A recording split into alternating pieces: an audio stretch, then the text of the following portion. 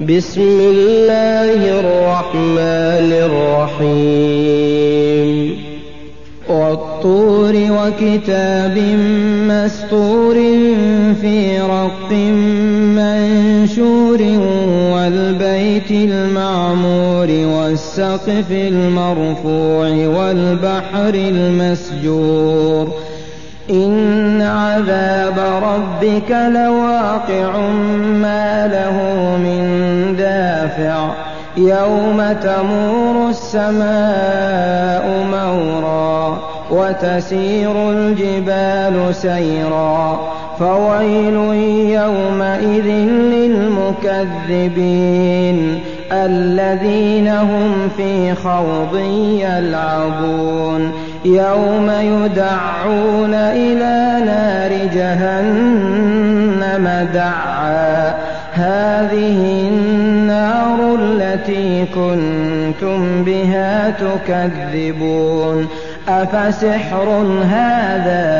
أم أنتم لا تبصرون اصلوها فاصبروا أو لا تصبروا سواء عليكم إنما تجزون ما كنتم تعملون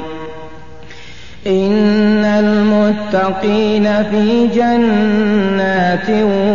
ونعيم فاكهين بما آتاهم ربهم ووقاهم ربهم عذاب الجحيم كلوا واشربوا هنيئا بما كنتم تعملون متكئين على سرر مصفوفة وزوجناهم بحور عين والذين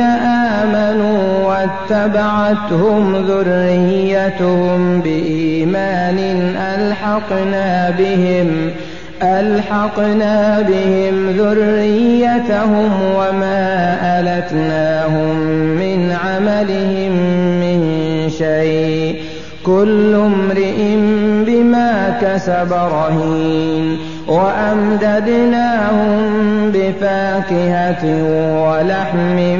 مما يشتهون يتنازعون فيها كأسا لا لغو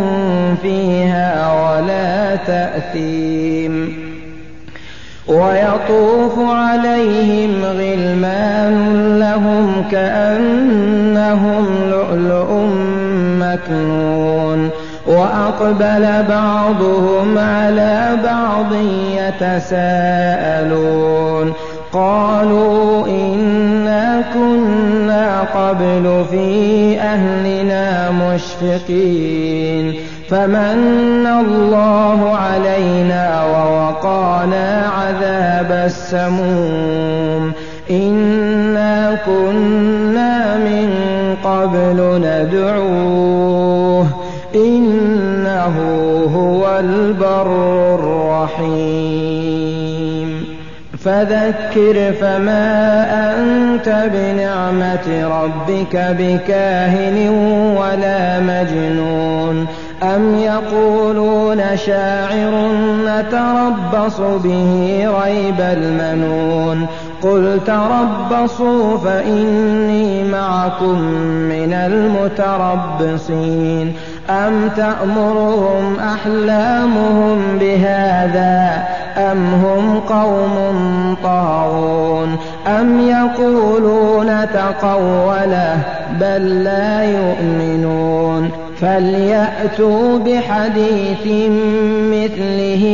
إن كانوا صادقين أم خلقوا من غير شيء أم هم الخالقون أم خلقوا السماوات والأرض بل لا يوقنون أم عندهم خزائن ربك أم هم المسيطرون أم لهم سلم يستمعون فيه فليأت مستمعهم بسلطان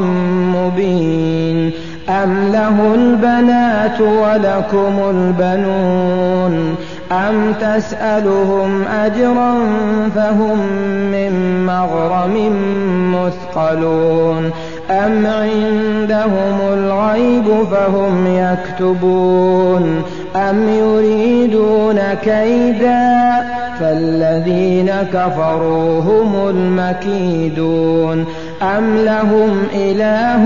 غير الله سبحان الله عما يشركون وإن يروا كسفا من السماء ساقطا يقولوا سحاب مركوم فذرهم حتى يلاقوا يومهم الذي فيه يصعقون يوم لا يغني عنهم كيدهم شيئا ولا هم ينصرون وإن للذين ظلموا عذابا دون ذلك ولكن أكثرهم لا يعلمون واصبر لحكم ربك فإنك بأعيننا وسبح بحمد ربك حين تقوم ومن الليل فسبحه وإدبار النجوم